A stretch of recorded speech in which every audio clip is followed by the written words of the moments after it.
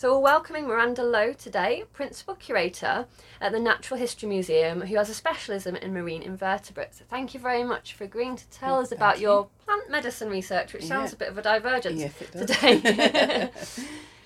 So if you'd love to start off and find out about how you ended up in this job and what you research and what inspired you to look at plants as medicines and the angle of that. Well, I started off at the museum as actually an assistant curator, or at the time, because we were very closely, our job roles or our job titles were closely related to the civil service. So it was assistant scientific officer, an ASO. And I'd always wanted to do something, have a job in science. So before arriving at the museum, I worked for loosely for government in what is now known as the Food Standards Agency, but it was mainly a desk job, kind of not far from the Houses of Parliament. In fact, my boss at the time would have been Edwina Curry. It just shows you how far back or how old I am that goes. That was a temporary role, and then I did some work at St George's Hospital in their medical school, research, so that was within a lab, research on rheumatoid arthritis, kind of as a lab technician as well, setting up practicals for trainee doctors and nurses. So all of those scientific roles, but nothing that was permanent employment. And then I saw the role for assistant curator of marine invertebrates at the Natural History Museum. It was advertised, that role was advertised at the same time as another job where the museum was just about to set up a molecular lab to do DNA sequencing, and maybe that kind of role might have been more akin to the laboratory role I had at St George's Hospital, kind of, I was doing DNA work, doing DNA sequencing and things, but I didn't go for that job. I went for this one in the zoology department because I have a very curious mind, I just wanted to know what that job would be like, because it was pre-internet as well. It was 1991. That's how long ago it was since I started here. And I remember visiting the museum a lot as a child, so my parents were very good at that. And when I reflect, I've had cause to reflect on it a lot more, sort of thinking at the time when they were doing it as a black family, I sort of think, God, that's pretty amazing, that they were just taking us to all these places now where everybody's talking about, decolonising spaces and we're not getting enough diverse audiences in, but, they were one of the few that were taking their family every Sunday and visiting the Natural History Museum, British Museum, went there a lot. I knew from a young age, actually, I've got a little book that does that's entitled The Elgin Marbles, but we no longer call it that. It's the Parthenon Marbles. But, at a young age of like 6 or 7, I knew about that stuff. I've still kept, that shows what a curator I was, still kept all those little young people's guides to museums, as and it's evidence that way. Well, you may laugh because it's actually true. And I recognise those traits. Yeah. For somebody working in a museum, I get where you're coming from. Yeah. Because inside the cover of a lot of my books as a child, they were arranged to size order, not alphabetical. So they have, I think, M for Miranda, and then it was 1, 2, 3, 4, 5, 6, and I think M1 was the biggest book, and then it went, That's went fantastic. up. Yeah, so it wasn't even their number system; it was your own. It was my own in pencil. So there is evidence. You can see them in some of these books that my mum still has. This job was in the stars, wasn't it? I know. When I think about it, I obviously didn't appreciate it then. I was just doing my thing. But now I think, oh wow. But it also shows how important it is to access museum spaces and how that does affect you as a young person. Yes, and it the does. things that you were exposed to as a child, how that affects your It really does. your later career. Because I would have said the same thing, like going to visit open spaces and museums again made me interested in that kind of world. Yeah, I mean, definitely. It made me curious and interested in a lot of things. Yes, because I think then that kind of tapped into my interest in photography as well, amateur photography. So my family were always buying me, the latest camera. And for a very long time, I resisted digital photography because I always wanted to have, that roll of film. And then obviously as more digital photography became more accessible and everybody's a photographer now, it's more expensive to develop your own film and all the rest of it. But you're just a lady with so many talents.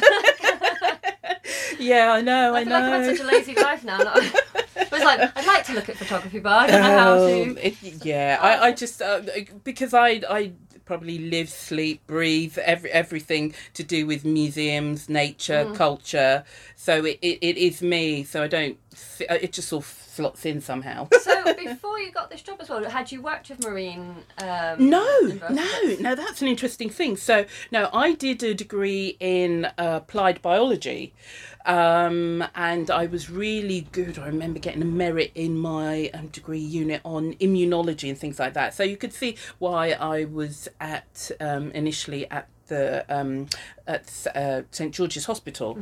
So the only thing, I was an avid reader, always in the local library. So in terms of zoology and animals, it was a lot from hard copy kind of books down the library, or visiting, zoos for what they were then, and places of nature, like for instance, the family holiday for a number of years, the best part of 10 years, was to the Isle of Wight. And for me, that seemed like I was going to another country completely. As a kid, you sort of think, God, that's far, far away where I'm going. and then, even more beautiful open spaces on that island as well. So I have a lot of lovely memories of the scenery and the coastline, and, picking up shells as you do as a kid, collecting shells or stones, looking for the smooth stones. Yeah, that's true. And even for some of the smooth stones, I would then use felt tip to make designs on them, and then lacquer the stone with clear nail varnish, all those kind of things. Gosh, I remember doing. Thing. See, that's a children thing. We got same minds. This is the museum. This is it. So now, if you see any child doing these things, these are recruit them into early career curators. That's right, early. Yeah. And I had an interest in horses as well, because at that time, so from South London, Clapham, I still live there, that there used to be on Clapham Common the Greater London Horse Show, and so that's where my love for horses sort of started, because my mum always used to take us there. I remember Princess Anne used to ride there a lot. As well in that show, and then we used to go to the Cotswolds sometimes on trips and visit Shire horse centres. So I used to collect Shire horse figurines as well, and do a lot of photography and drawing of horses. So that was my zoology. Zoology. That's it. So maybe not so much in a official qualification capacity, but just in a part of growing up, and seeing everything live and living and having access to it. It's interesting. Great. I think lots of people end up coming to what they do completely indirectly sometimes, and it's not. That's it. Yeah, that's it. So, it was good to that despite my qualifications, there was still. I was able to get a job here. It was at the bottom of the run of the ladder, but nonetheless, I think they realised the enthusiasm and passion that I had for the natural world, and having such a curious mind. And they were looking for somebody to train, actually, as well, because, here at the museum there are a lot of specialists. There are people that come worldwide to visit the collections, and so that's how I learned from them. For the first 8 years of my career, I near enough on a daily basis had access to my own microscope in the lab, and I sat next to somebody else who taught me how to look at tiny shrimpy things called amphipods, and having that access with an expert near enough every day, sort of showing what to look at with a microscope. You wouldn't get that for the one-to-one. You wouldn't get that in university at all. Yeah, and and I was getting paid a salary as well, doing something even better and having access to that. You know, I think it's great. It's such a perfect job. Oh yeah. Okay, so. Thank you for explaining that. If you could then explain how you ended up researching your more recent project, working on medicinal plants, and the story behind that. Well, it all goes back to 2007, when a lot of cultural institutions were commemorating the abolition of the transatlantic slave trade. It was the anniversary. And in that year, a lot of institutions were, had various talks relating to that topic and theme. And here at the museum, we had a community engagement group that were inviting in people of Caribbean heritage and people of colour, various communities into the museum to talk about their relationship with a lot of these plants that came from Africa and the Caribbean. And as a result, there was a really amazing document that the museum produced. It was 9 chapters and it was called Slavery in the Natural World. Brilliant document.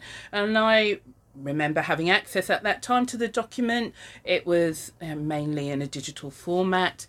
And I just remember several stories in chapter 2, I think it was, that resonated with me about, people of colour and some of the European scientists that were collecting at a time when, there was enslaved Africans and their labour being used for collecting and so forth.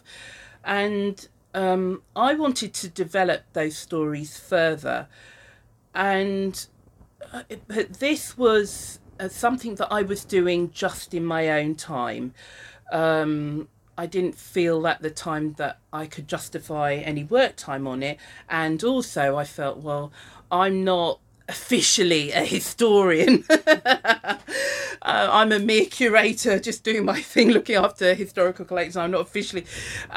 So because, these kind of things fascinate me, I do a lot of extra stuff in my spare time until I sort of think, oh, right, now here it is ready to be produced, and I'll go to someone in the institution and say, can I have time for this? I think it will fit into these kind of themes or aspects of the way the organisation is going. But for these stories in particular, I wanted to develop my own tour on it, but I felt the time was never right. So this is from 2007 to 2018. So it's literally, 10 years or so, 10, 11 years. In that time, the document itself, various chapters of the document I couldn't find online. But what was happening in the meantime, there was this, again, a rising kind of trend, a thing that people outside the sector were beginning to talk about, the topic of decolonising spaces, decolonisation, repatriation up again, restitution, all those things were resurfacing. And also politically, things were beginning to change. Things have changed and will be changing, but a lot more. Worldwide, topics on climate change as well was developed. People wanted to have their say, wanted their voice heard, and so decolonisation is all part of that. And I was sort of thinking, changing the narrative. The tour and the stories I want to develop could be part of it. And I'm thinking, how am I going to be able to fulfil what I'm thinking and get it out there? Because this will be good for the museum I work in and for others.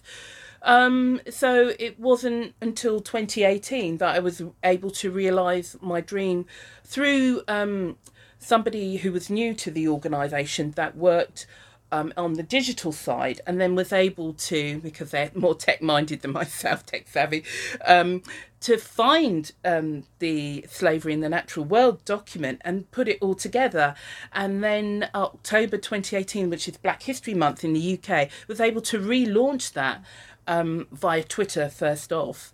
And that at the end of that month, we have a museum late, and I was able to do my very first tour ever, and probably for the museum ever, a Black History tour, of the main hall, the Hinsey Hall. And bring to life those stories that I saw in the document, and then adding my other research, such as one of the stories about the medicinal properties of Kwasi Amara, which is a plant that Graman Kwasi, who was enslaved, was taken from Ghana as a child to Suriname.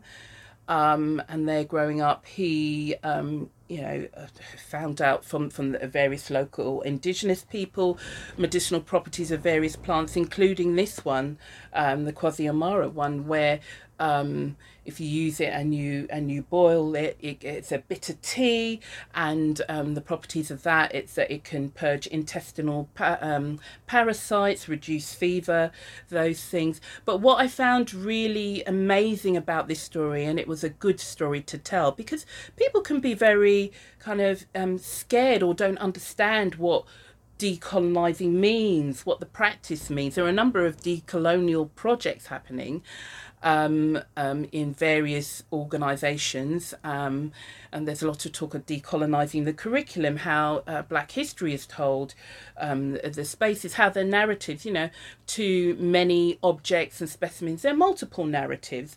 There's a lot around, the truth being told, and with that, my tour, what I wanted to bring into that was not only the hidden histories and recognition of people of colour and their contribution to the natural history world, to science, and to the commercialisation of various aspects, such as free medicine, or you could even talk about Hans Sloane and the cocoa and the chocolate there, from observing enslaved Africans in Jamaica as well, and how they used the cocoa pod there, was that these are stories to tell everybody so that they understand that for Europeans and scientists coming to so-called, they say, discover, it wasn't the first time anything was discovered. Mm-hmm. It was just that those Europeans had the opportunity to write it down and to publish and to spread it further afield mm-hmm. in the world. But what I liked about Graman Kwasi, that story, was that Carl Linnaeus named that plant after him. And around that time, there are very few stories that I have found that credit a previously enslaved person in that way. And also what I find remarkable is that he kept his name as well, because a lot of enslaved Africans, their names were changed, but that name was kept, and then you have this plant that there is a recognition of that person, and people need to know that. Most people will know about Carl Linnaeus mm-hmm. in terms of plants, the Swedish botanist, the plants and animal classification, but underneath that all, this is the other hidden narrative underneath it. What is the who is the founder of all of that, mm-hmm. and that is that person, and that's what my tour does, recognising mm-hmm. those indigenous peoples. And also, when I do the tour, I don't only bring my professional curatorial science person, I bring myself, my own cultural heritage, so my background, my parents are from the Caribbean, and we will have no doubt roots from Africa as well, and people, enslaved Africans coming from Africa to the Caribbean as well. And so all of that I wanted to bring myself and to be myself when I give the tour.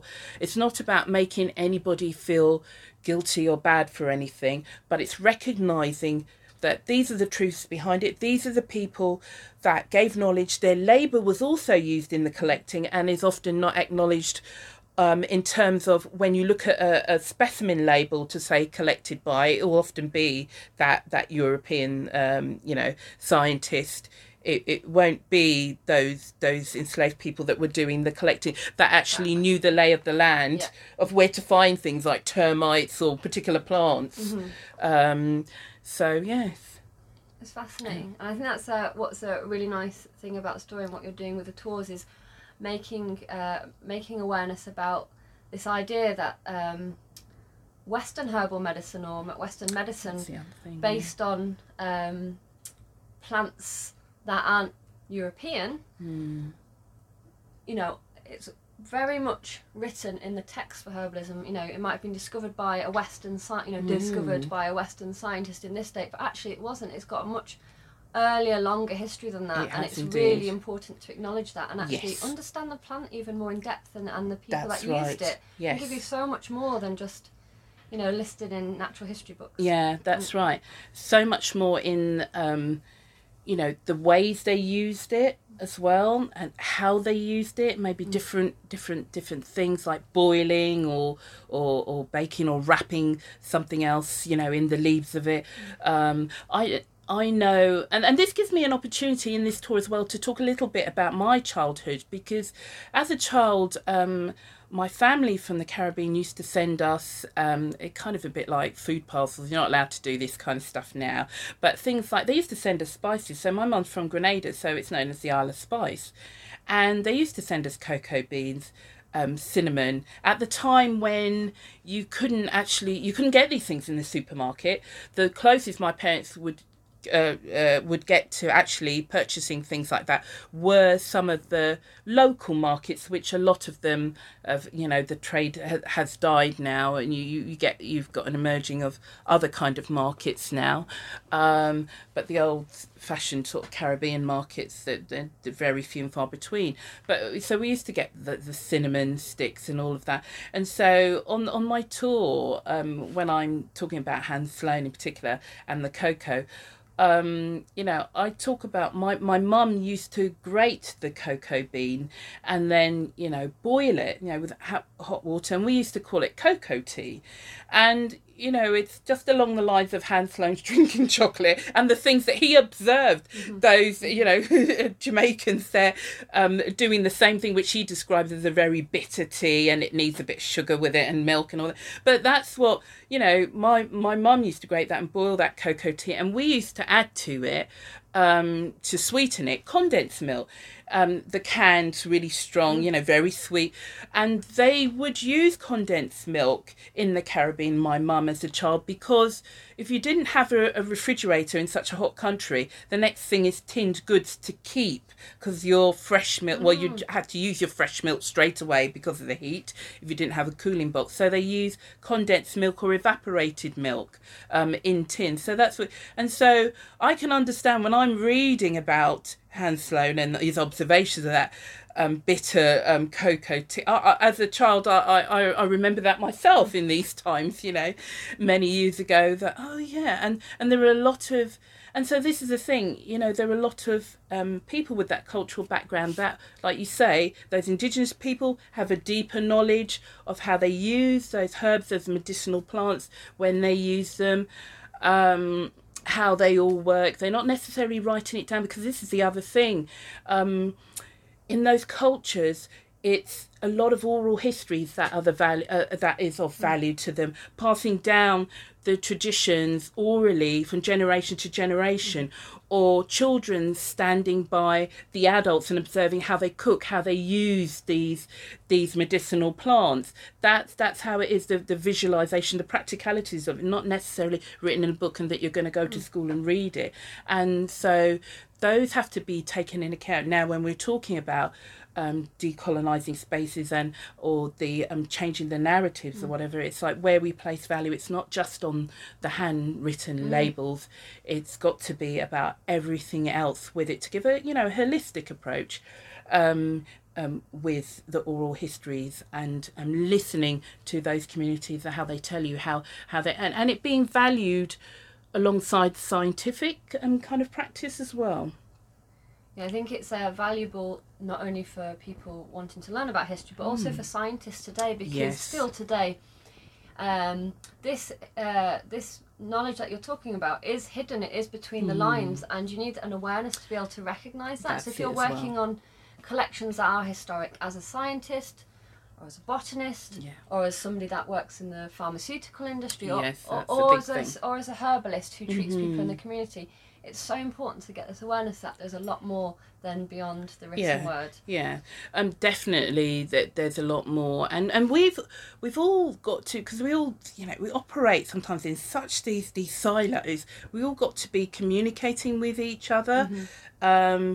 You know, and to be appreciative of the knowledge of the conversation that someone has to bring to sort of better understanding, thinking outside of the box. You know, we're all continually learning from one another. Where none of us know everything about anything. We can some of us have the advantage of having access to certain aspects of knowledge and books and whatever, but you know, at the same time, like you were saying, you know, the herbalists, their knowledge bringing in terms of the scientific, and also appreciating how everybody's practice might be a little bit different, and maybe not being so, in certain aspects, not being so dominant. You know, museum spaces are places where you come to learn certain aspects of things, but museums themselves still have a lot of learning to do. They don't know it all. You know, have to be aware that you're giving a particular view on something, and it might not necessarily be the view of your visitor. It would be nice if there was, you know, that people could feel, those, you know, from other communities feel at ease to have those discussions to kind of change the narratives, correct them, that kind of thing, and feel that they are included and represented as well. Within these conversations, it's not I personally don't see, it shouldn't be that, oh, you just bring those communities together just for that project, and then when that project's done, the funding's done. That's why we've got to change how funding is given as well, that it's all wrapped up, that's it, that's the end of it, and none of the practice, the thoughts, the conversations are embedded to change anything. Just go away, and then somebody has to, with other funding again, and maybe a new person bringing in another set of people, they never reflect on what was there, or the documents disappear, or they're sitting on someoe's shelf. But sustainability of it. That's exactly the word, the sustainability of it all. Yeah, actually I was just thinking, you know, that, you know, our school learning and our work learning is based on all of these scientific, it is, and historic you know, discoveries and understanding, and that's what our learning is based on. And we really need to, everybody needs to make an effort to look beyond it and actually say, how was this structured? How are institutes like museums structured? And question it and say, what are the other perspectives on it? And actually, and you know, perhaps that will hopefully bring a better. I think so. I think so. I mean, it's moving in the right direction, but like you say, sustainability of it, and you don't want these things to just become a trend, and then they kind of die out. You know, you can be exhausted by a lot of this work as well. So it's all about, you know, collectives of people supporting one another, to kind of keep this going. And then at some point, I hope that it won't need so much energy, so much questioning about it. It's there, it's open, information is accessible. People know how to navigate. It's not just, you know, museum curators knowing that there's archives and books and bits of paper and particular people to contact. It's like everybody can know where to go. It's quite interesting that, you know, in a time that we have, you know, you sort of think the world at our fingertips in the internet, that there's still a long way to go. You sort of think, God, there's all this information out there, but actually how you get to it, and how to understand, and even knowing that there's something that you need to look at, which is what I think is so important about your work.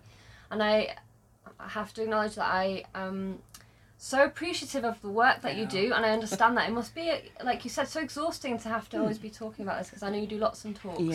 and I know I definitely appreciate it. So thank you very, thank very you. much. No, it's a pleasure. Well, what I'm doing is just sharing my knowledge and my experiences, in the hope that other things will take off. People will be inspired by it. Oh, definitely. Very inspired by you. Since I found this, it was basically because of you that it made me really start to see the botanical collections in a different way, from the Slavery in the Natural World documents, and then your amazing talks, and which we'll link on the website for your paper, because you did an amazing paper called Nature Read in Black and White. Yes, that's right. With Subhadra Das, which we'll link at the podcast for people to read, and we'll link the Slavery and Natural World documents, and a bit further reading at Graham and Kwasi. Yes, because you've done a blog.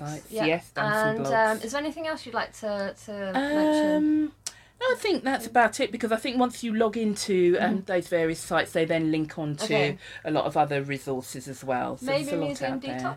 Yes, most definitely. Museum Detox. You can find we're on Twitter, and all over social media. We have a website as well, and so that group was formed to support those that were tired of being one of a few within institutions. So that's Black, Asian and ethnic minorities, professionals in museums and gallery spaces. But it's not just for curators, for all people of colour, front of house, housekeeping staff there.